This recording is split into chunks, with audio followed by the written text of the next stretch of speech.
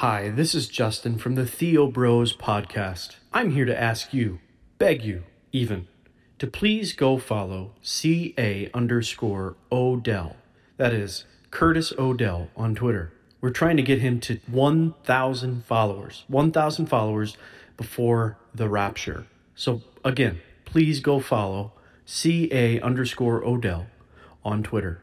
Let's get him to 1,000 followers. This ad was paid for by the foundation to get Curtis to 1,000 followers on Twitter before the rapture.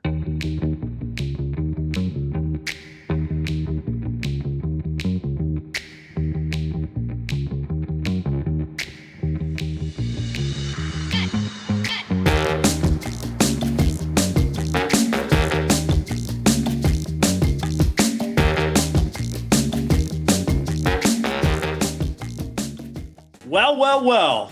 If it isn't the original Theo Bros, the greatest Theo Bros, the real McCoy Theo Bros, the official Theo Bros themselves, actually joining me on my humble little Theo Bros podcast. The Theo Bros brothers are finally together after all this time, Chris and Rich. I'm so happy. I've got Richard Story. I've got Chris Hohnholz, these two mountains of men. You know, I saw Chris at the Shepherd's Conference carrying all these books. Like, I don't know how he's that strong. And he's reading all those books as we speak. He's a brilliant guy. You guys are my inspiration. You are absolutely rocking the podcast world, knocking it out of the park. If I could just give you the Medal of Freedom or some sort of medal, the Olympic gold medal, guys, I would give that to you. Chris and Richard are hosts of the Voice of Reason Radio, and these days we definitely need some voices of reason, not the Ministry of Disinformation or whatever that's called. I'd rather have you guys as the ministers of truth.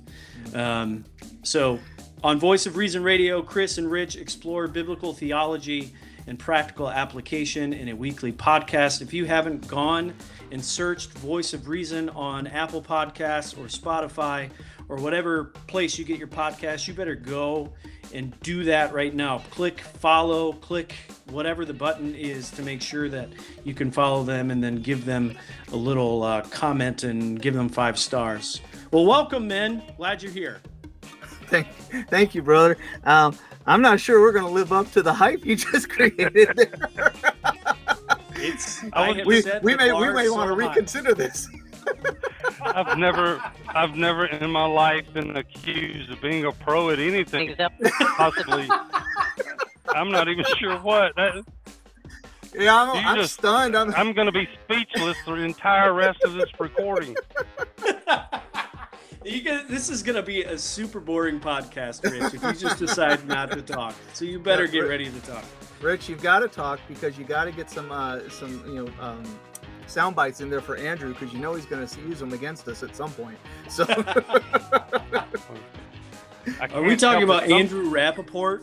Andrew Rappaport? The Andrew Rappaport, who, as far as I can tell, has bugged my house. He probably knows we're doing this right now, but yeah, it seems like every time we've gotten on and there's some sort of gremlins attacking, Andrew already knows about it. So my guess is he's probably spying on the recording right now.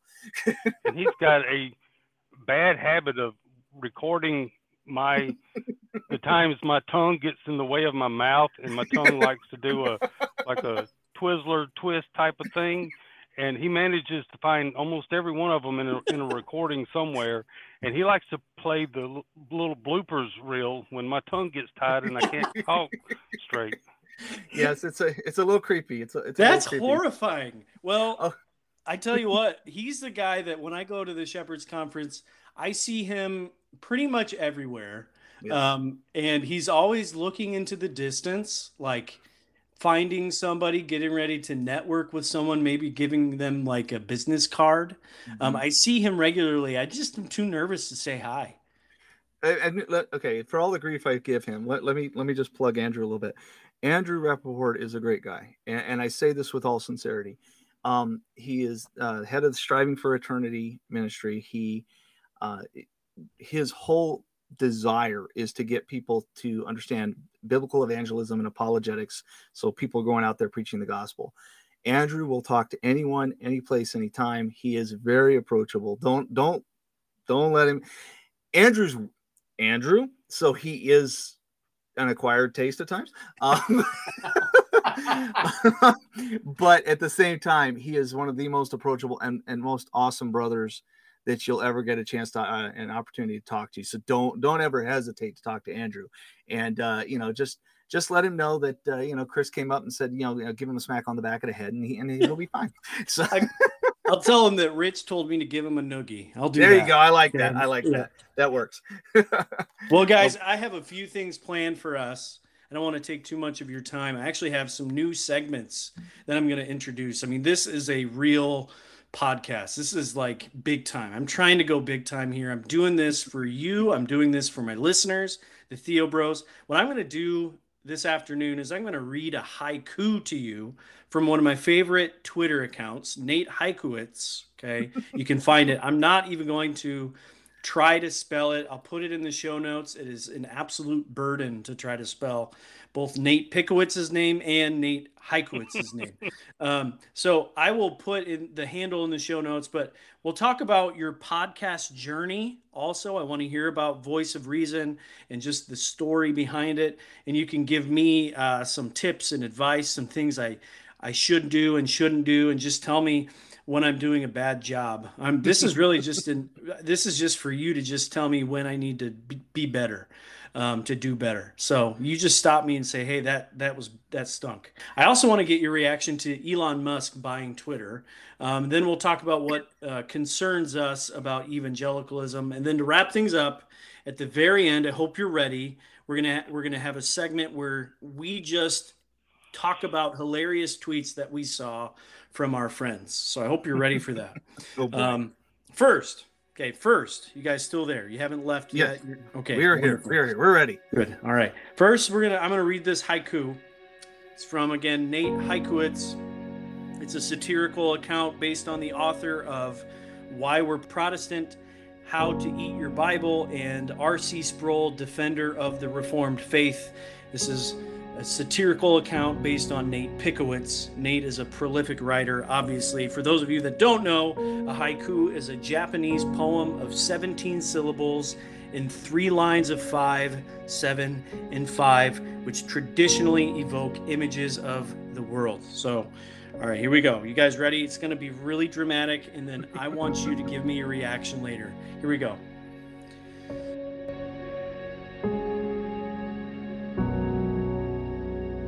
Ooh, a little nervous.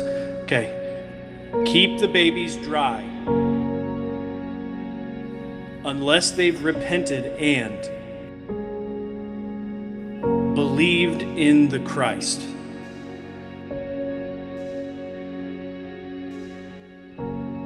Amen. That's it. I give that a hearty amen. Our Presbyterian friends are going to get mad, but amen. Rich, what do you think, man? It was really good. So clearly this podcast is going swimmingly. Hey, this is norm for us. This is the norm for us. I'm a podcasting noob, guys. So I'd love to hear a little bit about your journey. Tell me about how you got your start on Voice of Reason Radio, maybe even how you met and where you are now. Well, have we met yet, Rich? Not technically. I think maybe 2 or 3 times over the years we've seen each other in video, but technically we have never actually met in person. Nope. That's been the interesting part of this podcasting relationship. So Rich and I met online, recruited for a previous program called Cross Encounters Radio. And at the time, it was hosted on a site called Blog Talk Radio. So my job was basically it was a live broadcast recording, and it had a chat room. And my job was to keep an eye on the chat room, throw in an occasional commentary, and field any calls that came in, which was very interesting because I'd never done anything like that in my life. So I got recruited to do that. Rich knew the host of the podcast. Our mutual friend, the host at the time, Tony Miano, had recruited us for various reasons. Rich was coming on and helping him with some various things, and we eventually kind of became the de facto kind of comedy duo, backups, sidekicks, whatever you want to call it. And he and I would fill in when Tony was teaching conference somewhere or was out doing ministry work. And so we would fill in, and we were doing that for about 2 years, I think, Rich? I think it was actually closer to 3, okay. But it's somewhere between 2 and 3 years.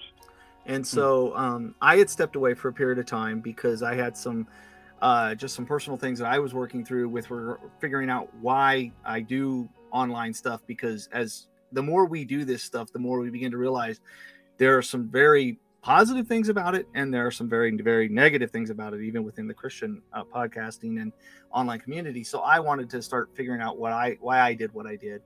And that after a time, Cross Encounters kind of packed up its podcast tent. And so Rich and I continued to maintain contact with one another. And after a couple of years of not really doing anything, we got the podcast itch again. And so we started kicking back and forth ideas for a program. And we must have gone through, I don't know, a dozen ideas before we finally settled on Voice of Reason Radio. I don't remember all the different names we'd come up with, and we threw it out there. It's like, hey, if we did this, would anybody listen? Some people said yes, thankfully. And we started floating names for the program. And one of the reasons what we ended up settling on, and when you told at the beginning, go to your Apple Podcasts or whatever, podcast app you use and look for Voice of Reason. Let me just clarify. Be very careful. We were not careful when we chose this name. Be very careful, because a lot of atheists like the name Voice of Reason.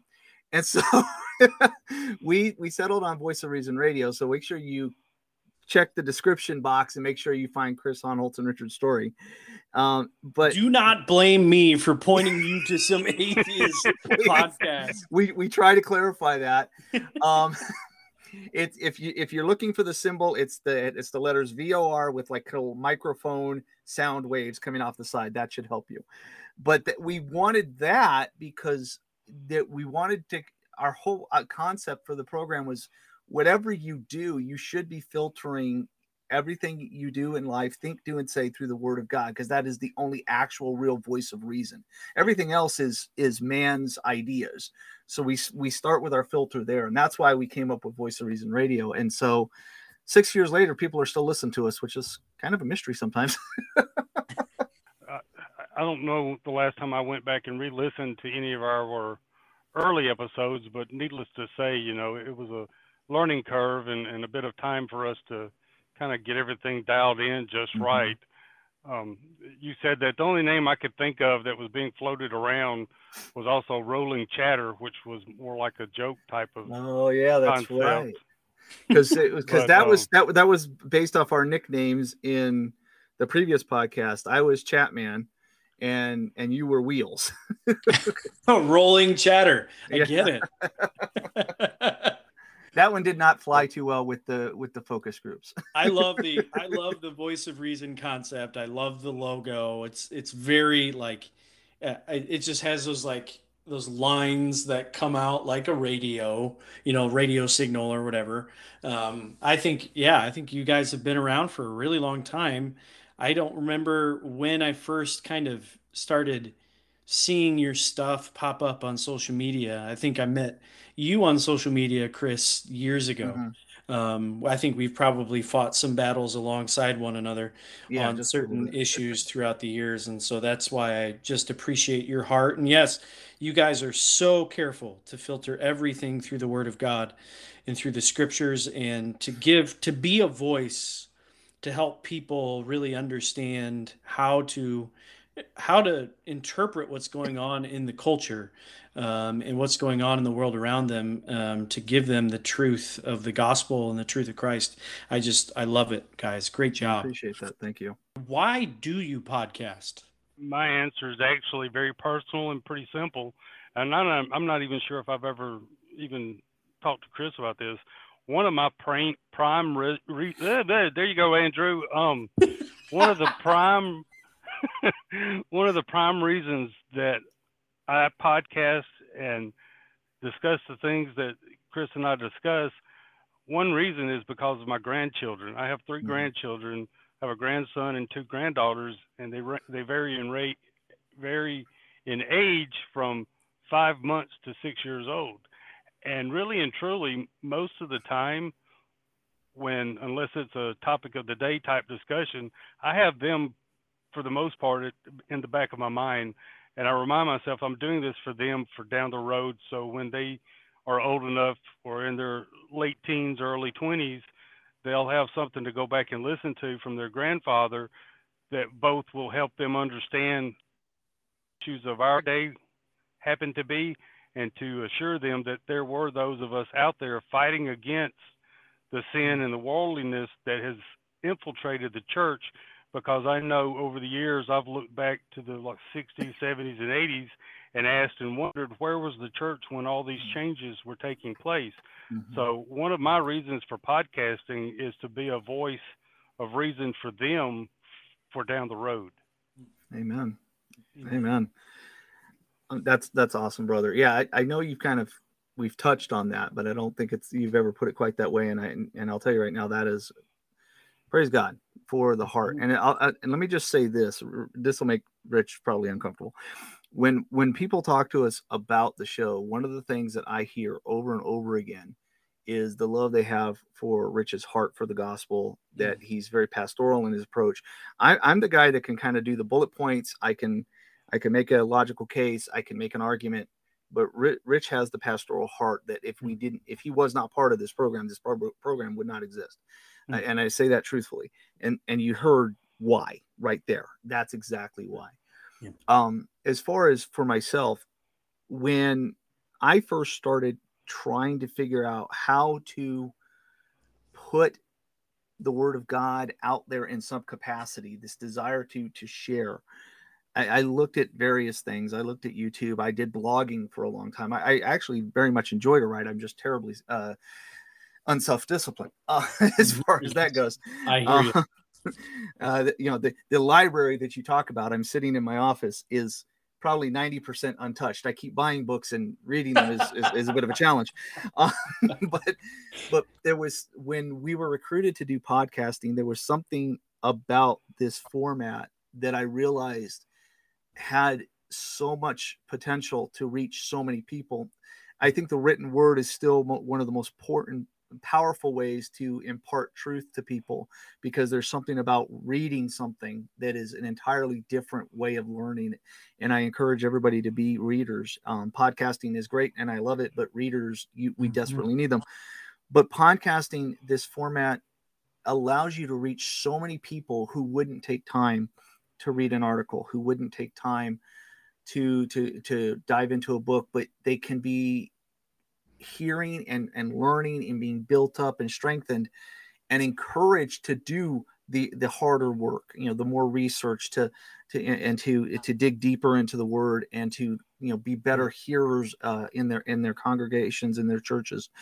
And so there was just something about this format that it became a natural fit for me. To be perfectly honest, I am a complete introvert. You put me in a big crowded room and I want to go sit in the corner and just be quiet. But you put me behind a microphone and you can't get me to stop talking. And it was one of those places where I felt the Lord was using something that one of the things, and I hate patting myself on my back. I really don't like saying it, but people have said to me that somehow I'm able to take what they're thinking of and trying to articulate it and put it into something cogent. And so this format allows me to do that. And it allows me to do that with the subject that I am most passionate about. And it's God's word. It's the Christian faith. It's about taking what we see going on in the world and filtering it through the word of God, and thinking and acting like Christians. And as to Rich's point, we want there to be a record of people. We're trying to fight against the attacks of the enemy in our day. And we want to be able to use that to equip people to think biblically. it's really, really easy. We're all so very guilty of being swayed by what social media puts in front of us. We've all fallen prey for it. And I'm chief among those, the villains in that. But when if we are forced to stop and think about what does the Word of God command us to do, how to think, how to speak, how to act, to be conformed to Christ, it forces us to rethink how we approach these topics.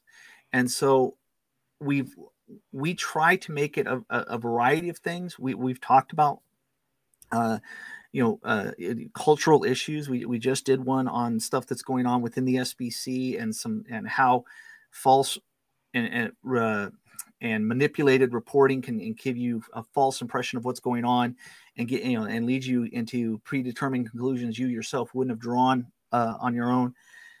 So that's a bit more cultural. That's a bit more what's going on in the world. But then this last episode, we were talking with Michelle Leslie and Amy Spreeman of A Word Fitly Spoken, talking about women's roles in the church. And we're going through scripture and talking about how we can be hyper focused and misapply scripture and to where we so narrowly apply it that women aren't allowed to do anything. And so we try to run the gamut of those discussions. And so for me, it's an opportunity to take the Word of God as best as I'm able and encourage people to apply that in their lives. And I got to be honest with you, Rich will tell you, there's been times I've kind of scratched my head and go, man, what are we doing? Should we really be doing this? I don't think I could stop if I tried. It has been such a blessing to be able to talk to people and share that love for God's word and encourage people to do that. And to, as Rich encourages everybody every week, to be out there proclaiming the gospel. I can't imagine a better format for just two guys having a conversation to be able to get that out to a lot of people. You're exactly right. And I've been reflecting on the book of Matthew and just focusing on Jesus and his teaching and just all the different venues and ways that he taught and how he preached and how he taught and how he exhorted and how he rebuked. And Jesus was a living embodiment of preaching in season and Amen. out of season. And the more I study Jesus and the more I look at him, Chris, I am one heart with you. How can I do anything else but just desire to flood social media, flood Twitter, flood the podcast land with just the reality that we are sinners and that we deserve hell. But God in his great love for us sent his son Jesus to live this righteous and perfect life for us, and then to die as a perfect sacrifice for us, and then to rise again for our justification. I think it is so beautiful to hear you guys express that, because I don't want this podcast to be something that is self-promoting. I want it to be fun, and I want to promote other people. And every once in a while, yes, I will do a podcast by myself, but I want this to primarily point people to the way, the truth, and the life. Because if, on my deathbed, what else is really going to matter? I'm not going to be thinking about how many podcast hits I had, but whether I used every opportunity for teaching the truth. So, and I've come to this realization, Chris, and I don't anticipate to have a lot of listeners, but I do know that I don't deserve any listeners. And whether I have 10,000 or 5 listeners, I can be content in Christ and be thankful that he's using my meager efforts for his glory. Amen. It's Amen. yeah, it's something our good friend Chris Huff over at Matter Theology said to me once, and I believe he adapted it from something John MacArthur said. He says, "You worry about the depth of your teaching, and let God worry about the breadth." In other words, you focus on presenting the truth, the biblical truth, the gospel, that you are honoring God in what you put together, and God will worry about who it goes to. And that is in the times where I start to go, man, so-and-so's got so many listeners, or wow, man, people really went gonzo over this, but nobody ever noticed what we said here. That rings like a gong in the back of my head. It's like you worry about the breadth. So if, like you said, if it's 5 people, if it's one person, God wanted that one person or that 5 people or those 100 people to hear that message because they're the ones that heard it. Amen. And so that's what you do it for, is you say, okay, Lord, I'm going to do it for you. I'm going to serve you. This is the one way I can do this. And then you trust him to make sure it goes to the people it needs to go to. Who are some of your podcasting inspirations? Who do you look up to in podcasting? Well, this may sound self-serving in a way, but actually, my first one that I think of that I look to is my brother Chris. Wow. Really, and I'm not exaggerating, Chris. You're the example, and the way that you are able to take a subject and break it down and break it apart and examine it upside down, forwards and backwards has always impressed me, and that's something I've always strived to emulate. Outside of my brother Chris here, probably Daryl and Virgil at Just Thinking would be probably the next ones on my list if I had to narrow it down. Honestly, I don't listen to a ton of different podcasts. Honestly, I spend my free time, well, I can't even say that because I have a lot of time throughout the day, and I still waste more than I put to good use. But over the years, I've kind of floated in and out from spending, a large portion of time reading to listening to sermons or reading sermons and back and forth. But outside of listening to the sermons, like I said, there's not a ton of different podcasts that I listen to. The way I approach it more or less is if one sounds like a subject I'm interested, I'll click it and listen to it. Some of our brothers and sisters, I tried to make it a point to listen to theirs as I can.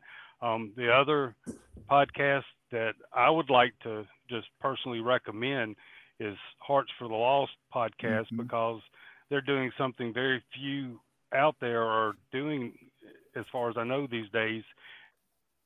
It's focused entirely on evangelism, on the need for evangelism and teaching others about how to proclaim the gospel of Christ. Chris, I'll hand it over to you now. No, thank you, brother. First and foremost, brother, yeah, I'm like way humbled right at the moment because Rich is one of the only people that knows that how haphazard sometimes I can be in trying to get things put together because my work schedule and my family life. And so sometimes it's the idea that, of how well I'm able to do is if people could see how crazy sometimes this gets trying to get an episode out, I think they'd be a little worried, but I'll tell you, so the idea that he looks to me, brother, that's humbling. It's extremely humbling. As far as, I think, and this is not to do just because he said for me, but I do got to look to Rich because I think there's a heart that he brings to this that I can't. My mentality is different, and how I'm wired and how I make arguments is different. And Rich's heart, which is like I said, it's a pastoral presentation, and that comes through. I can be very didactic, but his heart bleeds through, and it's something I wish I was better at. I will also echo our good friends Daryl and Virgil. They have set one of the highest bars possible for the depth of preparation and detail that they go into. And while not everybody can do that, to be able to have that desire to make a well thought out and researched argument, I think is a bar we should all work to set. Even if we can't do it to their extent, I think it's one of those things that we should strive for. Another person is Dr. James White, who's taken an interest in me, if for no other reason than to harass me about the movie Elf. But I still don't understand that one. But the thing that I've always appreciated about him is his willingness to view an argument from all sides, not just how he's going to defeat the argument, but understanding the other person's argument and being able to represent it accurately. And that was always something that, as we went into this, I think one of the things that people have at least echoed in their sentiments to us is that we try to be fair. We try not to just hammer and caricaturize and strawman other people's arguments. We've really tried not to. Doesn't mean it, we haven't made that error from time to time, but we've always tried to, and that was because of Dr. White that influenced me in that. And then it's just, other wonderful brothers in Christ, guys like Drew Von Nita and Chris Huff at Matter of Theology, Andrew Rappaport with his various, he's got to have 20 podcasts going at any one given time. But and folks like that, Michelle and Amy, because of the love for the Word of God that they have, and how, because they are so versed in the Scriptures, that as they are approaching an argument, they can just boom, they're talking it right from the Word of God and giving you the passage in context straight up. And it's people like that who have, when I look at where my notes might be a jumbled mess and I listen to others, it's a reassurance to me that I can keep striving to do better and try to make my arguments and how I approach the podcast to meet to a standard that I know can be better, because I want to rightly represent the Word. And these are people that I count as dear friends, and they really inspire me to do the best job I can. And I've been very, very blessed to know so many of them personally. That's awesome, guys. And one of the reasons why I did this little exercise here is so that we could introduce all of these podcasts to anybody that's listening. So we have Chris Huff, Matter of Theology. We have Amy Spreeman and Michelle Leslie, A Word Fitly Spoken. And we have Dr. James White, The Dividing Line. And then we have the Just Thinking podcast, Daryl and Virgil. Daryl Harrison and Virgil Walker. Those are podcasts that you can go to, you can listen to, and you can trust, that will point you to truth. And thank you guys for just really demonstrating brotherly love towards each other. You really do have a deep love for one another, and that comes through in this interview, and it just shows, we show we're Christians by the way we love one another. So Thanks, guys. I want to ask another question, and it's a little less serious, but at the same time, I want to get your reaction. What about Elon and the purchase of Twitter? Okay. To me, when I get on Twitter now, this is strange. It feels like a different world. Twitter feels different. Like nothing's changed in the interface. Nothing's changed in the algorithm, really, maybe a little bit. But it just feels different right now. I think, I'll just say this up front. Elon's purchase of Twitter, if for no other reason, the sheer entertainment of watching the same people who lost their minds when Donald Trump was elected president are now losing their minds once again at the idea that they no longer have strict control over the narrative that's allowed. that it's like, get the popcorn and just sit back and watch, because that's been hysterical and just in pure entertainment. I think there's a certain sense in which it has felt a little bit different, because a lot of us feel a little bit freer to be able to speak. You knew that if you said certain key words, there was very likely you were going to be, be suspended. You were going to have a lockdown. You were going to be required to delete a post. And you knew that it was very unlikely any appeal would get you on. In fact, so bizarre was Twitter's rules that I made a joke about somebody's, eating use of hot sauce. I don't like spicy food. I've said this loud and clear. I don't like it. I don't care for it. And so I joked and I said, you might as well just pour gasoline in your mouth and light it on fire. You'll get the same effect. Oh, no. I kid you not, I was suspended for that because I was encouraging self-harm. And I appealed it and I said, no, it was basically a metaphor. No, you're still suspended unless you delete the tweet. So I delete the tweet and I was locked out for 12 hours.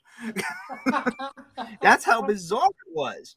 And I mean, now I don't seem to have the impact on Twitter that people like Nathaniel Jolly and Eki Tepsa do. Those are another podcast you can listen to, or Truth Be Known podcast. Truth Be Known podcast. Yes, listen to them. Two pastors, just love the word. They are great.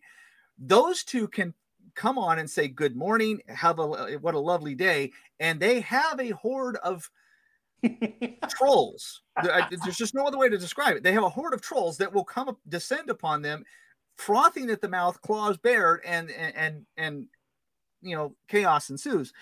But there is now a sense in which people just are. I think they feel a little bit freer to speak, and you're not so gun shy, because that the folks that are running Twitter right now are worried about their own jobs. And I think the interesting thing is you mentioned algorithm. I think it's now been confirmed, even though they'll never admit it, that there was an algorithm that was interfering with people who would have been considered politically conservative, because the day he bought it, overnight, thousands of people were finding their accounts boosted up, and it's like, where did all these followers come from? And suddenly people who had once followed one another, then somehow found that they were no longer following others. Now they're following each other again. I think that was kind of proven to be the case, and it's suddenly just kind of, there's this sense of validation that see, you guys were messing with stuff, and we've been able to show that. And so I think there's that sense of elation that it's like, wow, you mean this platform might actually be free to speak and offer ideas that people don't agree with, and you may not necessarily get banned for it. I think that right there has been, that's the sense. I feel the same thing you're feeling. It's a little bit different now. Well, Chris, I agree with you. It's almost amusing to watch some of the liberals' heads exploding over this. But all joking aside, I do see a potential problem with so many people, jumping up and down and applauding the fact that Elon Musk has bought Twitter, thinking that, he did it just to be conservative or for free speech or out of the goodness of his heart. I got news for you. Someone does not invest $40+ billion into a company unless they're planning on making profits off of that purchase. And I foresee somewhere in the near future, to some extent, Twitter is going to go more towards a paid app than it is already. I mean, I know they've done like beta testing on, like, for $2.99 a month, you can get these added features. But I think at some point, Twitter is going to be a paid app, to where if you want the full features that you have access to now that are free, you're going to have to be paying for them. And I haven't read anything. That's just my own opinion and my own speculation. But he's taking the company private, and short of ad revenue, there's no way to generate income for the company short of making it some type of paid platform. Because I know I saw where he had posted that basically at some point both sides are going to be upset over some changes that he's planning on making. Well, and I think part of that is when you look at what he posted, I think just yesterday, people are kind of championing him as being, a conservative, but Elon himself has said he's not really a conservative. When he posted a graphic, and it shows 3 different years. And in 2008, back when he was stumping for Obama, he was left of center. And what he does is on the graphic in the subsequent years, 2012, 2021, it shows the person, his liberal friend on the left running further and further left. And as a result, dragging what would be considered the middle further and further left of him. And so he finds himself more in alignment with conservatives because his positions, which have not changed, are so far from the left that he's almost more in alignment with it. And so I honestly believe, because he said his response with regard to it had to do with the idea of freedom of speech, is like, he said, not everybody's going to be unhappy or is going to be happy with him. He says probably more so the liberal side. He says, but for the conservatives as well. And honestly, I think that's what, there's a lot of people that think that it's going to be completely open, no moderation whatsoever. And some are kind of presenting it that way. And I think Elon is making it clear he's not going to not have any moderation. He wants free speech. He wants the free exchange of ideas, but you're not going to be completely free to say something like, let's kill such and such group or something like that. Mm-hmm. So, or say something that would be interpreted as hateful. Because remember, he is left of center going back to 2008. So we're still going to see moderation. We're still going to see certain things that you're not going to be allowed to say. It's just that I think his idea is he's pulling, for example, out that algorithm. Is there going to be other things? Absolutely. Elon Musk is my wife was watching a video today about their Tesla Pi phone, and he wants this Neuralink stuff where you can think and you're interacting with your technology. So to think that he's not going to find some way to make additional money and Twitter is part of that. Oh, I absolutely agree with you, Rich. What that will look like, I don't think any of us are ready to anticipate yet. But that's one of those things is we have to remember Elon Musk is not a biblical conservative person. He is someone who's back when sanity was a little bit more in greater supply. He was left of center. He was voting for Obama. So we have to keep that in mind. He's not going to be the champion of conservative values. This man is not going to keep the terrible, like some people have said, well, you want to really clean up Twitter, get rid of porn. Totally agree with you. Do you think that Elon Musk is going to get rid of that? I doubt it. I think he's going to leave that open. So those are the things I think we can anticipate. We're going to go, oh, well, I didn't realize that. Well, you got to remember who he is. Yeah. And my senior pastor and my good friend Curtis Odell, CA_Odell. We're trying to get him to 1,000 followers, by the way. We're doing everything we can. We even created a foundation for it. The foundation for getting Curtis to 1,000 followers before the rapture. He tweeted this in March. He said, Elon isn't the guy conservatives think he is. Yep. And he's probably right. And I think that Elon is, and ultimately for us as Christians, we got to remember Elon doesn't, he owns Twitter monetarily, but Christ owns Twitter. And so that alters the way that we tweet and we think about the medium.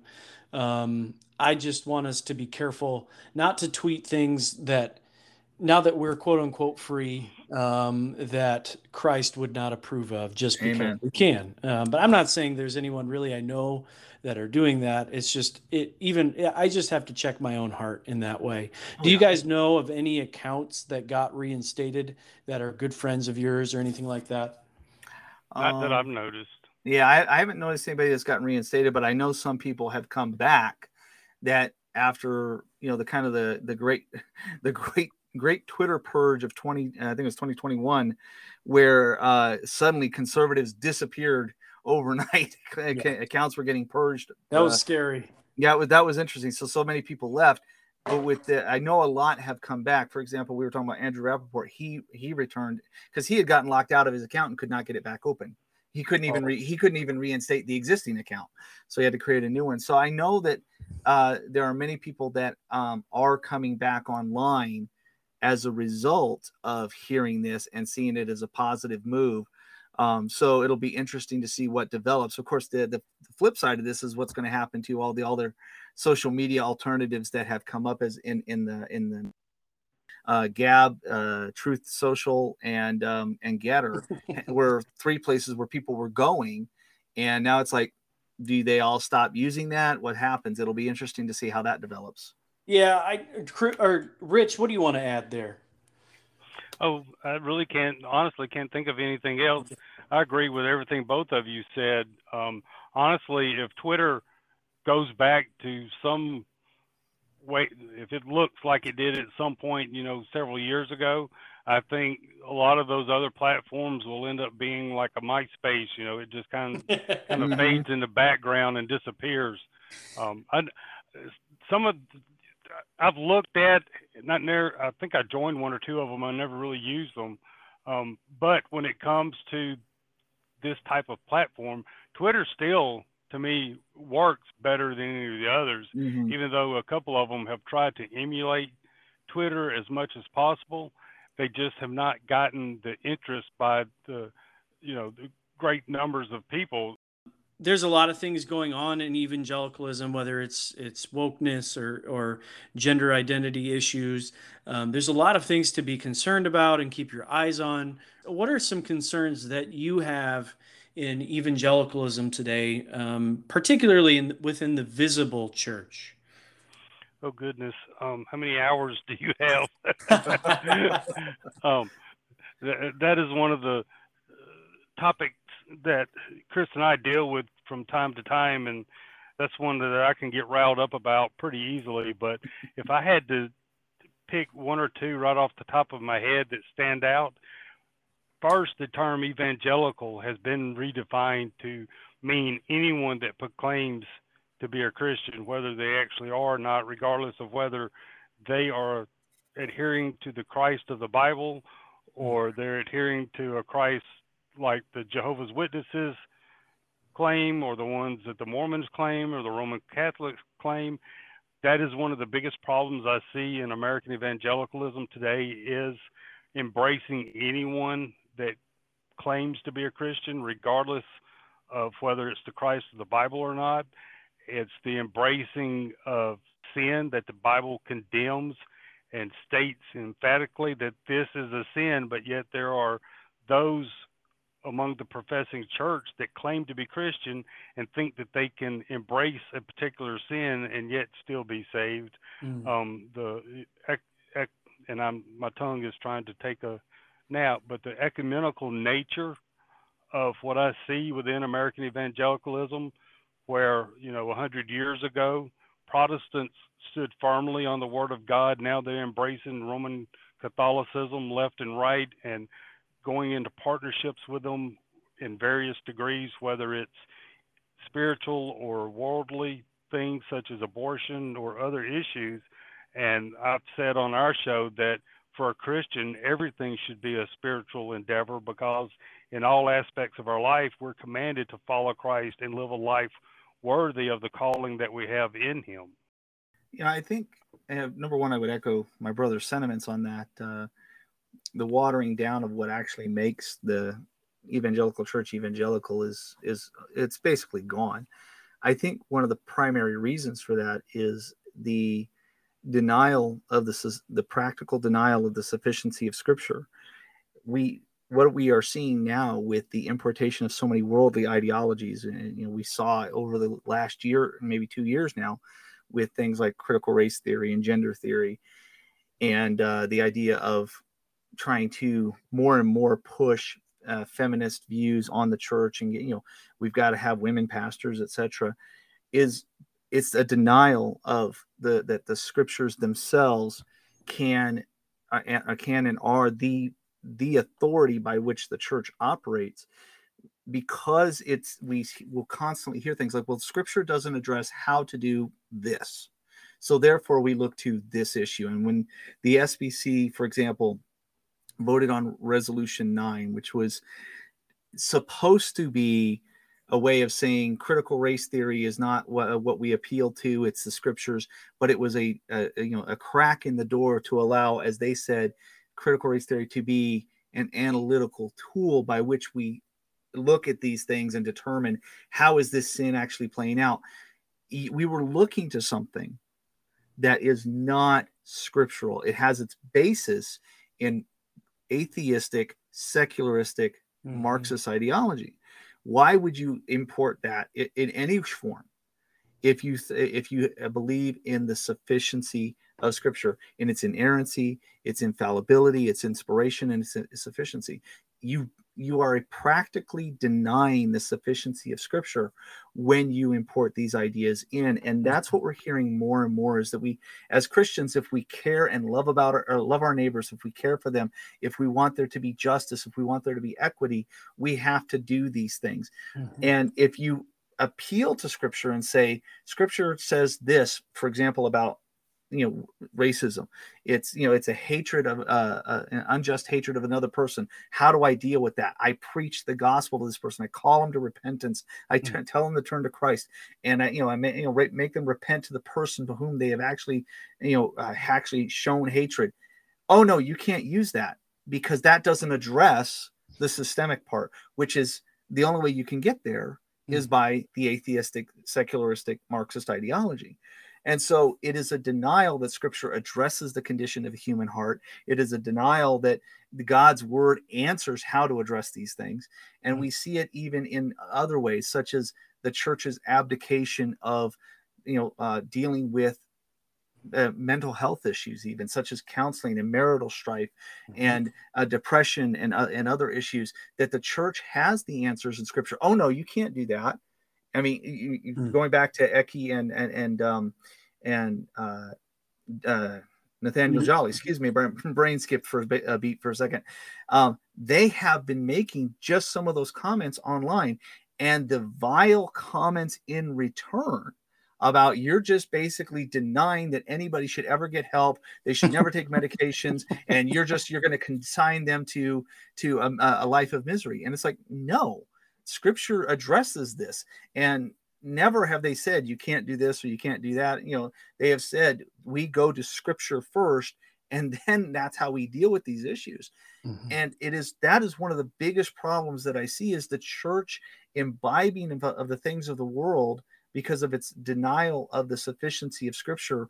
And we are so obsessed with the idea, and this is the other thing that I'm seeing, and we see it kind of on display right now, and I hate to use the same denomination again, but we see it within the SBC. It is this idea that we have to appeal to the culture in some way so that we have some cultural buy-in. Yes. Which goes back to the denial of sufficiency of Scripture, because you're looking for affirmation from what? The world, who hates God and is at war with God and is running full tilt away from God. But we want some sort of affirmation that we care about, that they see that we care about them. So we begin to imbibe the things of the world, and we turn on the very Christians who are saying, don't do that. Who are saying we need to stand firm in our theology, claim the truth of Jesus Christ to the lost and to the unsaved and the unregenerate. And we need to quit worrying about whether they like us. Yes, we don't be jerks for Jesus. We don't become a stumbling block ourselves, but we preach the word without apology. We preach the word in love because we want them to come to Christ. We preach the word in love because we want them to repent of sin. We don't dance with the devil and expect not to, to be pulled into the fires of hell. And so the sad truth is that what I see as one of the biggest threats to evangelicalism right now is this desire to be affirmed by the world, and a denial of God's word as the tool by which we reach the world. I completely agree. I think we have a hermeneutics problem, which goes with the sufficiency of Scripture, just the move towards standpoint epistemology and how that affects our ability to interpret the Bible, and how we need to bring in other people of other experiences, to be able to rightly divide the word of truth. We need other people's input rather than being able to interpret the Scripture with a literal, grammatical, historical approach. That's been from the left, from the progressive left, that's been called, a white way of a white hermeneutic, which is just unbelievably dangerous and wicked and sinful, in that takes God's clear word, his word that is full of perspicuity, and then creates all kinds of confusion. So there's a hermeneutics problem that I see in our time, and you're absolutely right. There is our evangelicalism fears men today way more than it fears God, and that absolutely affects and paints every strategy, every attempt to reach the world, quote unquote. What are you even reaching the world with? You're reaching the world with, they already are entertained. Everything the church tries to do to become relevant to the world, it does a really terrible job of it. It really does, because the world is much better at creating plays and dramas. the church needs to do what it's called to do, and that's to go into all the world and make disciples. And that's where we have to give all of our time, is to sharing the gospel. Thank you guys for sharing that. One last segment. We're gonna do a segment that I like to call hilarious tweets I saw recently from my friends on Twitter. I'm gonna start because I'm gonna pray that you guys didn't get this already. Okay, so I'm gonna go first. This one was from June 13th, 2021. Okay, this got popped up back on my Twitter, so it counts. Okay, it's not like I went hunting from it. I didn't go hunting for it. It popped back up. Okay, this is from Owen Strand, and this made me actually laugh out loud. Okay, I'm sure you remember reading this. After preaching today, a lady told me that I looked, and I quote, like a little bantam rooster. Yeah. I remember that. What does that even mean? Why would someone say that? That's so good. I tweeted about this today. Texas is crazy. This is where it happened. It happened in Lubbock, Texas. Texas is crazy. Yeah, it's definitely a little on the crazy side. So that made me laugh today. That gave me a good laugh when I saw that pop up. Rich, did you have any funny tweets you saw on Twitter? Well, I think this was either last night or today, and I find it amusing.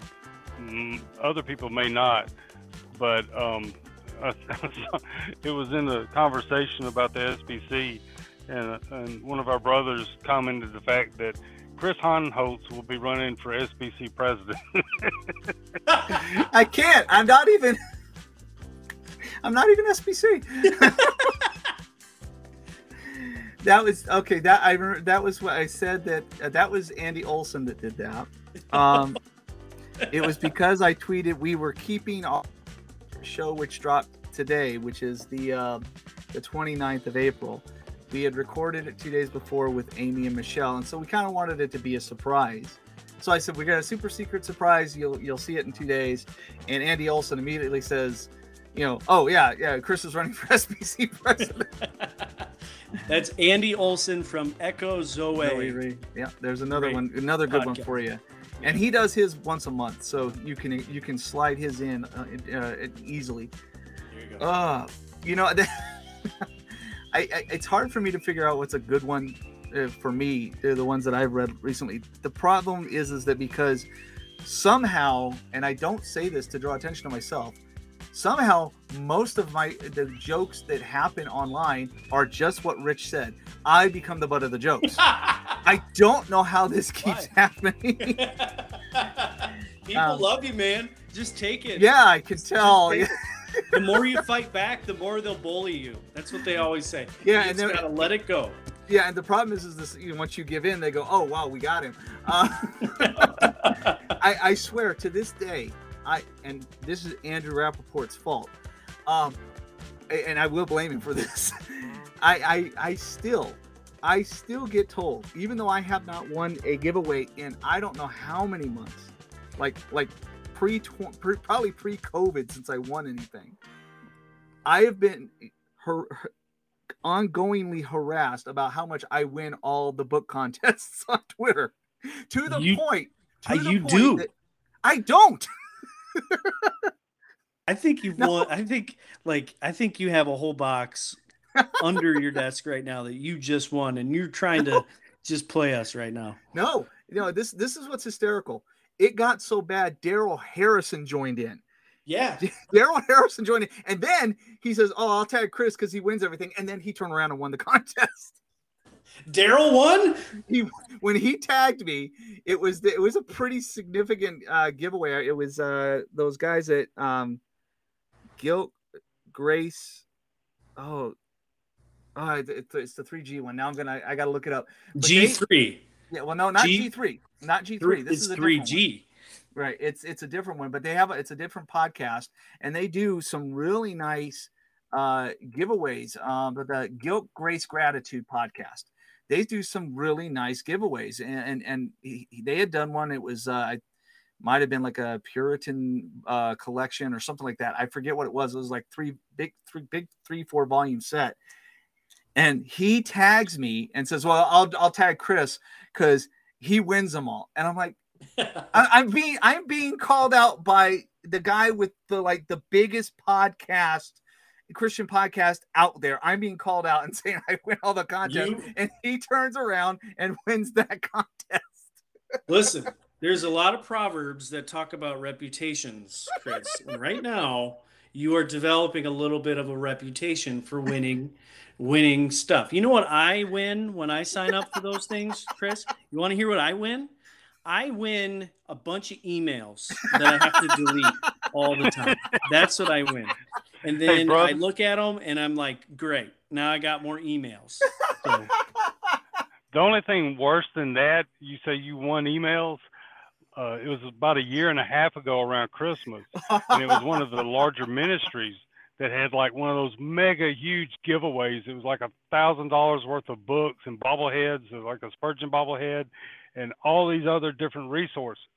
And they had like 3 grand prize winners. Well, I was actually one of the grand prize winners.